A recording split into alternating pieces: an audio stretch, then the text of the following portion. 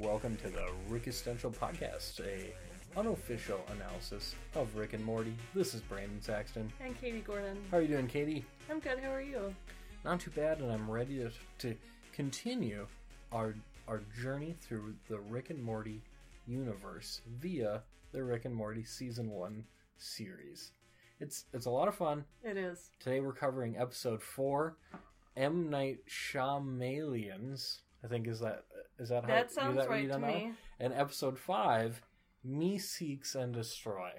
Once again, not a ton of psychological info, but we're just going to dig in anyways and just talk about it. So maybe I'll start with a really quick plot for Episode 4, M. Night Shyamalan's. Basically, it's a play on M. Night Shyamalan movies where there's kind of twist after twist after twist, and Rick is being held inside of these simulations by these aliens who want to steal his recipe for concentrated dark matter, which is a form of fuel. And as Rick continually attempts to escape, he finds out there's basically multiple virtual reality layers, each on top of the other, and the aliens continue to trick him until he just gives them a fake recipe for his concentrated dark matter, which causes their entire spaceship to explode. Nice summary. Yeah. Well, I just read it, so I can't take a lot of credit. So, basically, one thing that I noticed in this issue, or this one issue that I noticed in this episode, Morty, not too good at math. Yeah. It starts off right away with, what we find out later, simulation Morty, but who we think is real Morty in a simulation. And he's asked by the teacher, what's 5 times 9? And he says, above 40, I think. Which, that's kind of been a theme, is that Morty's missing school to be on these adventures, and Rick basically says it's not really a big deal, although it's not clear that he's being genuine about that, especially when he says because Morty is so intelligent he doesn't need school. There's a lot of evidence that that's probably not the case.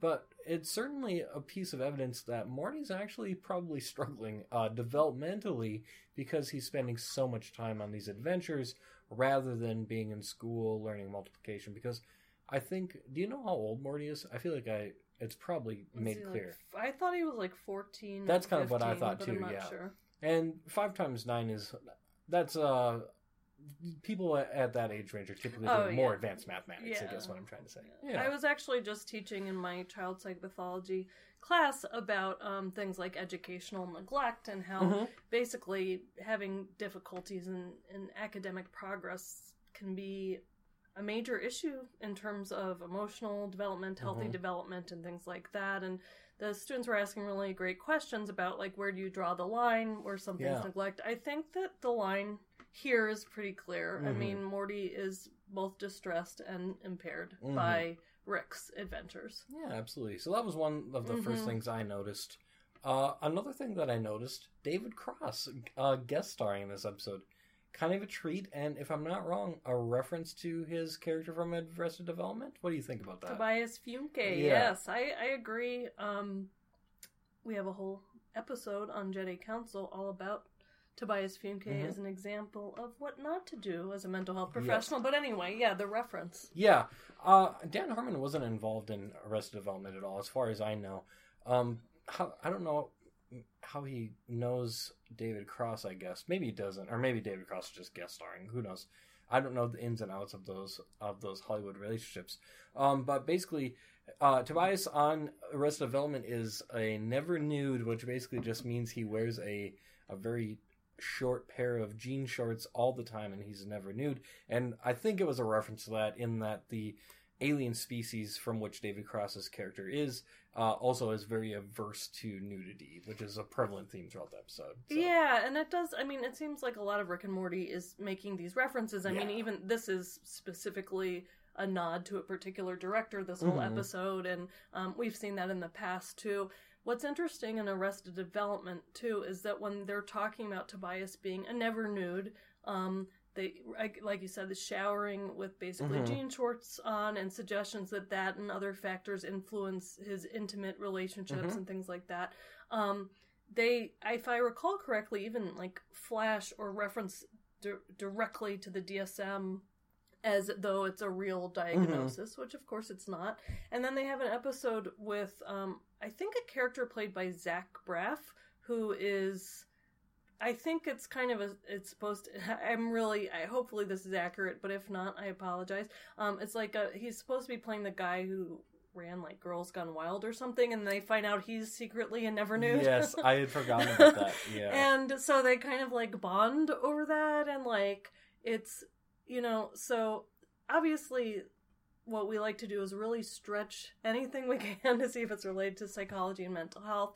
And I guess the closest thing that I would say, I mean, never nude is not a condition in the classification of mental disorders. Nope. The little jean shorts, that is not a real thing. Fashionable, but not related to a mental health diagnosis. No, exactly. And I think that the time where we do see, that I've actually seen in working with people who have mental health problems with eating disorders, that's probably the closest it gets. It's not to the point where they might not want to see themselves in the mirror when they're showering and or something like that, or they might not look at their reflection, and that's a seriously painful event. But they're not usually wearing the little shorts, and obviously Arrested Development is a joke show, and so I'm not trying to take it too seriously. But I thought I'd mention that, and so like in that way, someone who really is completely uncomfortable with nudity or their body, that does interfere with their relationships, and that does interfere with all kinds of things, just their psychological well-being and things like that. But that, again, is not exactly what's captured here, and is a small part of the ode to David Cross and his past work. Yeah, absolutely. So that was funny, I guess, and like kind of the way that it plays into the episode is that any time that Rick and Morty are nude, they refuse to kind of watch them on these monitors. So that's the way Rick kind of gets about being monitored by them while he's in the simulation. Yeah. Yeah, it's a funny reference. It is. Other things in this episode... I find David Cross very funny, so I do too. I think he's Have you ever seen him do stand-up? I've never seen any of his stand-up, no. He was here maybe a year or two ago, okay. And so I did see him do some stand-up, which was pretty funny. But he's also got some of his comedy albums are humorous. But Tobias Funke is the place I'm most familiar with his work. So. Oh yeah, such a funny character. Another thing that's sort of related to mental health or maybe psychology in this one is we see a few things from Jerry actually in this episode. So Jerry is also trapped in this simulation alone and not aware that he's in a simulation and sort of going about living his day-to-day life without recognizing some of the things that are happening around him that are very abnormal. So, for example, he has to give a pitch at his work that day. And his pitch isn't that good, and it's sort of a ripoff of the Get Milk campaign. Is it? I can't even remember what it was. Is it We Love Apples? Or Do You Love Apples? It's something like that. And he has some concern that the pitch is going to be kind of this ripoff of Got Milk, and that he's not going to be able to sell it. So he goes and he gives this pitch, and because he is in a simulation... all of the other people in the simulation just continually, they kind of all have one line generally. So the people he's pitching this to just say, "Oh yes." So he proceeds to interpret that from the simulation that they love his catchphrase for apples, which is something like, "Do you love apples?" It's very interesting, and but basically the mental health that we see from Jerry is that he demonstrates some fear of public speaking, which is actually pretty common. On the way to give Hungry for apples, sorry. No, that's okay. I'm happy you looked it up so I can quit saying it wrong. Hungry for apples? ? Not a great catchphrase. And also, I don't like. Are apples having a hard time? I may be in the Rick and Morty universe. Don't they sell themselves? Although I do see people try to jazz up the apples with stuff like, I don't know, Star Wars, like Yoda pictures on their stuff. On the apples? Well, not on like a sticker or the bag that they come in. That's pretty cool. I wasn't familiar with this. I have seen them from time to time. I like that. So he engages in some, he kind of a relaxation You're right, technique. though. It's kind of funny to even think about having to sell apples. Like, although milk, I guess, well, there were for... some people that were, I guess, like, there are some people who have concerns about the dairy industry, especially with all the... Although, I feel like the Got Milk stuff was predated, like, the easy access to things like soy milk, almond milk, and all these dairy alternatives, so I don't know. I'm an almond milk drinker myself. Well, there you go. Yeah. I'm a soy milk drinker, so we're who's being targeted The by got these milk ads. didn't work on me. No. Anyways, so he's driving to work. He's worried about this, and he's trying to engage in some like relaxation techniques. Not any that I've ever used or taught, but basically he turns on the radio, and it's because it's a simulation. It says like, "Now time for human music," and Jerry says like, "Oh, human music. This is nice," or something. It's weird. The whole episode's weird, but it's funny. It is, and I think he doesn't. The thing that how it shifts between like them liking it and them not liking it, and them thinking it's a ripoff is kind of interesting, and it's kind of like profoundly sad that Beth is interested in him, but it's like part of the simulation, and she's not acting like herself. Like that. Right. That's really sad. There's one thing that kind of stood out to me is how he feels about himself is altered by like which side that's on. So it has nothing to do. It's completely based on feedback from other people, and that's understandable. I mean, we're social beings, but a self-help cognitive behavioral therapy book that I think is pretty good and has been evaluated basically in to see if it's effective for depression by David Burns has a whole chapter that's like your work is not your worth, and it's really interesting because it basically is trying to challenge the stuff that Jerry's experiencing, which is if your worth is contingent based on like how that moment, like your coworkers are recognizing you or just that success, then that puts you in a vulnerable position for depression because you're not even in any line of work, you're not going to be constantly praised and rewarded, and some very little. So kind of makes you think about having, at least the suggestions are basically deriving your worth from other sources or from multiple sources so that if one area is going bad, you don't sink into feeling horrible about yourself.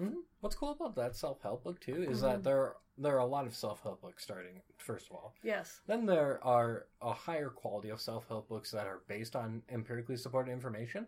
And then there are a few self-help books that themselves have been empirically tested. Yeah, that's the best. And that's that one. And that's what's kind of cool about that book to me. Yeah. That's in terms of like ranking self-help books, that's the highest tier, really. I agree. And I think I've mentioned this before in some area, in some podcast, but since my father is a mental health professional, he had actually recommended that book to me, I think when I was in college, and I remember reading it and being like, wow, this is really great, and connecting with it. Since then, I've taught some of it as examples in classes with graduate students and stuff like that, and most really like it because they feel like it's relatable and simple and to the point, but grounded in empirically supported ideas and actually tested ideas. But I've had a few who don't like it, which is just, I mean, people like different things, but it surprised me. They feel like it's, it doesn't speak to them, which is interesting, because I feel like it's a very sensible thing, but obviously that's why it's good that we have different treatments, especially for depression. We have a lot of different evidence-based treatments for depression available, but yeah. So in sum, Jerry, if you're listening, pick up Burns' Check it book. out. It's very good, and you see kind of examples of this, like when you see, I don't know, famous people have the spotlight on them and they mess up in some way. I don't know. I'm thinking of like singers who sing in a certain way and they're criticized for it, and but they're able to maintain their general sense of their worth as a human despite getting all of that. And I think that those examples can kind of resonate because people who are coping with depression may not realize that that's what's happening, that they're like responding to those things. Yeah, and it's probably something relatable just for all of us, just as people. We can't always perform at our best, or we all make mistakes in some way or another, and it's important that we don't base our real-time self-evaluation based on the immediate feedback we're getting in the environment. You follow, Jerry? That's our advice for you. Cartoon character. Yep, that's the only people we'll give advice to on this show. It's cartoon characters. So anyway, Jerry, he also has, it seems like not only that, but also the fear of public speaking, which is something, of course, that exposure and response prevention therapies would be very helpful for Jerry to go in and see a mental health professional to maybe get some of that stuff, because that's one thing that therapists are pretty good at treating is that kind of anxiety. And public speaking, of course, a pretty common thing that people report. And depending on the severity, of course, if, for Jerry, maybe it's not impacting his life. but for someone where maybe that's a major part of your career, and maybe the anxiety that you feel regarding that would be very distressing, that would be something therapists could very handedly help you with. Yeah, and usually it's pretty quick progress if you'll engage in exposure exercises where you're basically giving speeches or visualizing it. And I've seen at least shows that have about new innovations looking at virtual reality for making it look like there's an audience there, and people can habituate pretty quickly to that. Yeah, so just another thing on average. Yeah, another thing to sort of tie in. One part that's not related to mental health, but kind of I thought was silly, the whole episode. But when Rick is trying to convince Simulation Morty that he is in a simulation, and Morty keeps saying things like, well, no, that woman always walks a cat on a leash. And you can see Rick getting visibly frustrated. And then a Pop-Tart gets inside of a toaster and drives away. And finally this Morty says, yeah, that is weird. I don't know why a Pop-Tart would want to be in a toaster. That would seem like the last place a Pop-Tart would want to be. And Rick's response to that was so funny to me because, that's so far besides the point that you're getting into the semantics of a Pop-Tart driving a car. A Pop-Tart is driving, a toaster. That's the problem. So. I do like that technique of comedy, though, where, it's you're not pointing out a bunch of the major ridiculous parts, but it's this one detail, and that's what you're choosing to focus on. I mean, I think funny. It just disrupts expectations. I also do like Pop-Tarts, as a side note. Yeah, I mean, they're pretty good. I like the fruity ones most. Yeah. Frosted or non? I prefer the frosted ones, generally. I like the frosted cherry ones the best, myself. Yeah. I feel like I need to stop and get some Pop-Tarts now. I do think they have them in that vending machine up there. Okay, I've they noticed. Totally do, yeah. I've never gotten them out of there. Me either. Another thing that I witnessed Jerry experiencing that was kind of relatable for me is after he's reflecting on his success in selling this slogan, "Are you hungry for apples?" or "Hungry for apples?" ? Which actually is pretty derivative of "Got milk?" now that I really consider it. Which is actually the conclusion he comes to, and says something like, I'm a fraud and I don't deserve all this. And it reminded me of a little bit of imposter syndrome, which I don't know if folks are familiar with this concept, but basically it's the idea that any success that you have is simply due to luck and not actually deserved or based on skill or merit or anything like that. And that one maybe isn't meant to be where they are career-wise or academically or just whatever the context for an individual basis might be. And that reminded me a little bit of that experience. It's something that I know that I grappled with a bit during my time in graduate school, which makes it sound like I'm done with graduate school, but I'm not. Yeah, I think, it's a common phenomenon, and I appreciate when it's depicted in fiction, but also kind of when famous, successful people talk about experiencing that. Yeah. And it's kind of interesting because I think, for an example, when Jordan Peele won for Get Out, he talked about how he quit writing the screenplay 20 times and then eventually wrote it, got an Oscar. And to me, I think that message is even the best struggle with these kinds of things, and he had already had a lot of success and things like that. I did see someone kind of interpreting it, I think this was on Twitter, as now you're just inspiring people who basically don't have the ability to write that well to think, oh, I can write something that well. I'm that's not really how I view it. Reading about Felicia Day talking about her struggle with writing The Guild, but how she got through it anyway. It's not like I think, well, I've got a guild in me yet, or something like that. But it's more like, oh, even the best, or Ta-Nehisi Coates has talked about this with his writing. I haven't read him talking about it specifically with regard to writing the Black Panther comics, but I have seen him talk about it in other things that he's written articles and stuff. And to me, it just says that even the best experience that they're not immune, and so you kind of can push through it, and it's inspiring in that way versus I'm the best because they also experience this with me. But anyway. Yeah, I think one of the most relatable examples for this, and maybe relevant, is our good friend Marsha Linehan. Yeah. Which, of course, she doesn't know who I am, so it's presumptuous of me to refer to her as a good friend. But we've talked about her on the Jedi Council podcast, creator of dialectical behavior therapy, which is one of the frontline treatments, or the frontline treatment for people with borderline personality disorder. And you can learn a lot more about that looking her up or listening to Jedi Council. But basically some of the experiences that she's talked about struggling not only with mental health, but also with graduate school and getting into graduate school and getting done with internship and finding an internship. She had to overcome a lot of hurdles, and it wasn't just easy street for her. And she's incredibly successful and someone who I very much look up to professionally. Oh, yeah. Me too. And has is a brilliant clinician and a brilliant scientist. So, yeah, I agree. So I think it can be helpful. Yeah, absolutely. I didn't feel the same inspiration with Jerry, of course. Sorry, Jerry, but it did get me thinking about the idea. He did start the discussion. Good work, Jerry. You've done well. This episode actually has one of my favorite moments, an interaction between Rick and Morty, where they are collecting these little chip shards. They're like microchips, I think, but they look like shards of glass. And they're kind of... Morty comes over and he's like, oh, I'm carrying so many, I can't handle them. And he spills a couple, and Rick says, oh, that's okay, we've got plenty. And they kind of throw a couple at each other and actually have a pretty nice moment. And Rick says something to the effect of like, oh, it's nice to just take a minute and kind of horse around or something. And I remember when I first watched that, because throughout the series, me, like many people, I wanted to like Rick. That there's many reasons not to really care for him. And this was a redeeming moment where he actually had a positive interaction with Morty. And I was so disappointed that they took that away from me, in that it was actually just simulation Morty. And so that wasn't actually a real interaction that he ended up having. That's what they'll do to you. You think you're going in one direction and go in the other, which is very consistent with M. Night Shyamalan. Yep, if I pronounced that correctly, hopefully. So that was a nice moment, but also a sad kind of moment for me in the end, when that wasn't a real interaction. I'm sorry. That's okay. That is a downer. And the last thing that I sort of wondered about, not related to mental health really, but I can't tell if Rick knew all along that Morty was a simulation or not. Yeah. I don't think he did, but he ends up giving Morty not the real recipe for the concentrated dark matter, so I don't know. Scientists aren't sure.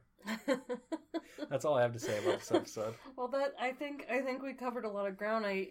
Speaking of, I'll let you definitely give a summary of the next episode if you don't mind doing that one. But I do, one of the nice things, just connecting to the theme you just said, is it does, I think, also give some opportunities to like Rick or see why the family finds him useful as a scientist. But I'll let you summarize it. That sounds good. So the next episode is one of the... Well, almost every episode does this, where there's two parallel storylines happening. But this is a really clear example where Rick and Morty are doing something, and then the rest of the family are doing something else. It starts off with a very sort of grotesque, traumatic adventure ending. And Morty basically says, no, you know what, Rick, I'm done. This is way too much for me to be handling all the time. And they make a bet, basically saying... Morty's going to lead the next adventure if it's fun. They make some very irrelevant sort of do the laundry or something else. But Morty's going to lead the next adventure. And somehow Jerry needs a mayonnaise jar opened, and Rick gives him a Mr. Meeseeks box. And when you press the button, a little Meeseeks pops out and says, you can use this to open it. Don't bother us anymore. And Morty pushes them all out of the garage. And so Rick and Morty go on this adventure that goes very awry, but Rick ends up feeling bad for Morty and kind of tries to wrap it up nicely.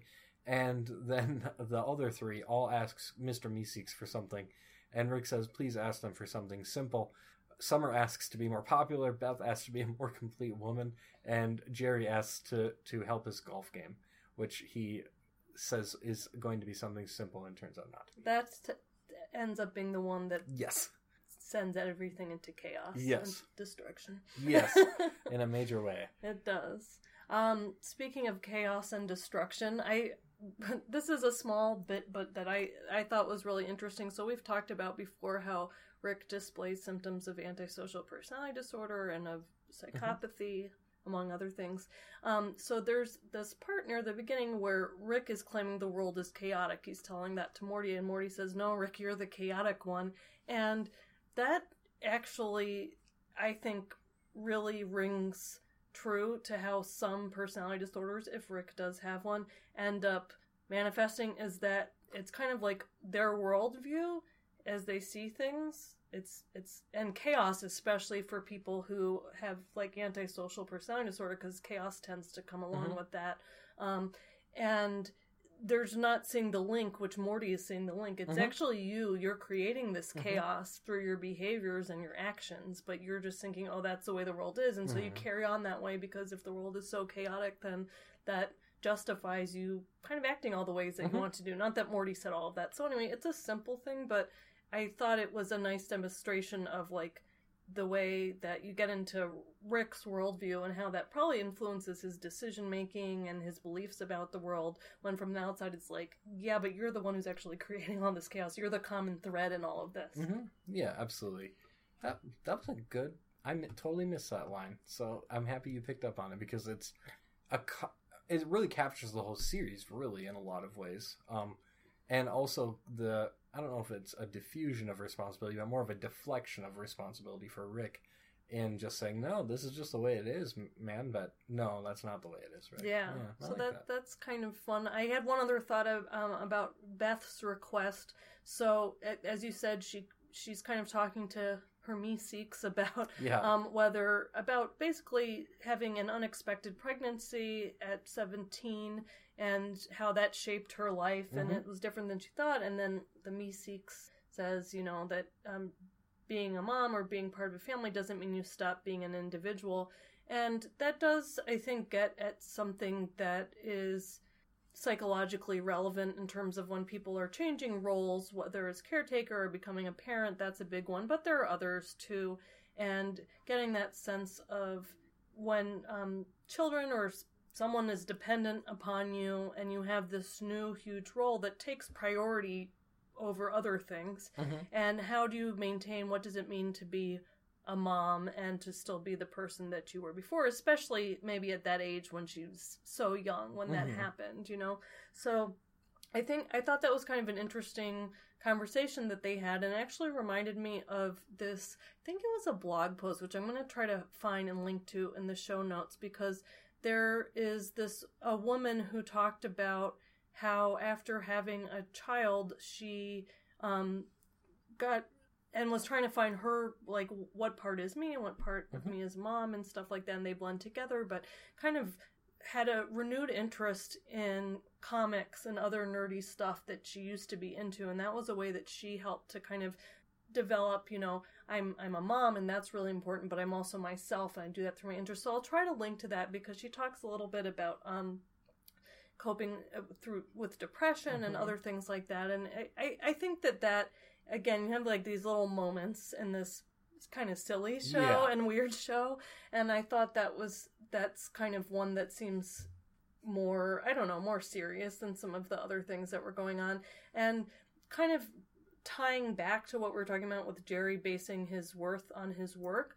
There is some research suggesting that for people, for example, Beth, who have their worth in many baskets, so, maybe I'm a mom, I'm an employee, I'm a sister, I'm basically multiple roles of different ways, that can be good for one's mental health, as long as they're balanced, you're not feeling overrun by all of them. But it means that you can kind of see yourself carrying different things, and if one thing's not going great in a certain area, you have other areas of your identity that you can kind of lean on. Yeah, it is a genuine moment, isn't it? Kind of a little awkward when she leans in to kiss Mr. Meeseeks and he disappears.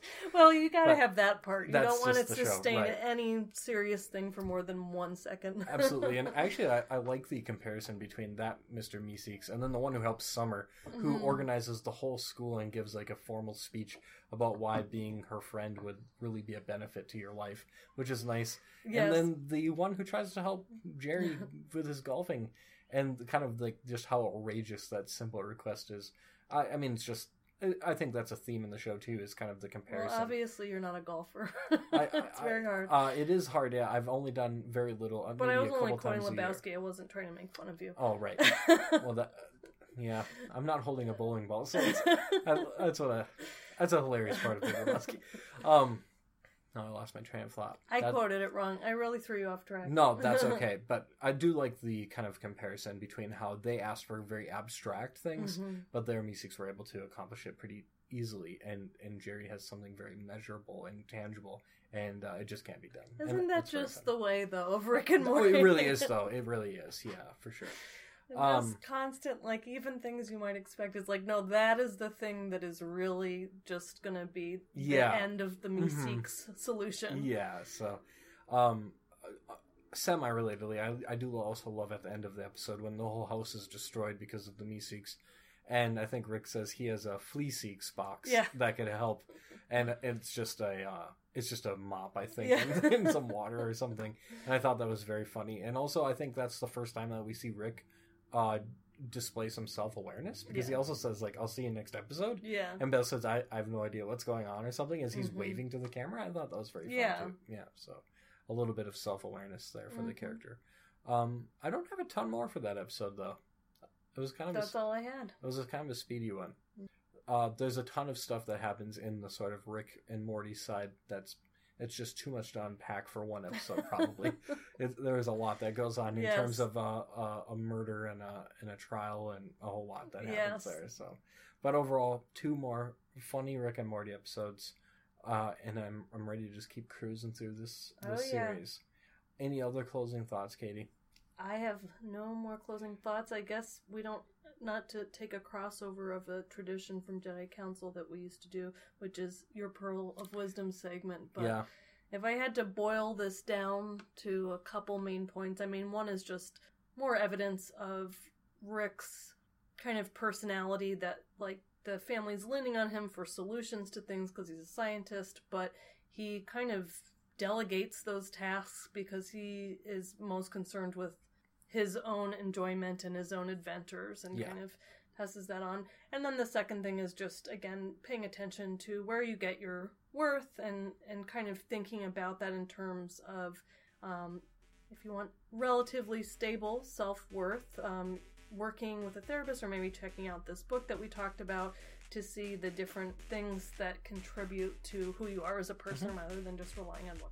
That was a very succinct and nice summary of the take-home points. I'm glad I could help. That sounds good. Okay, we'll leave it off there, folks. Okay. We'll see you in a couple more weeks with the next couple episodes of Rick and Morty.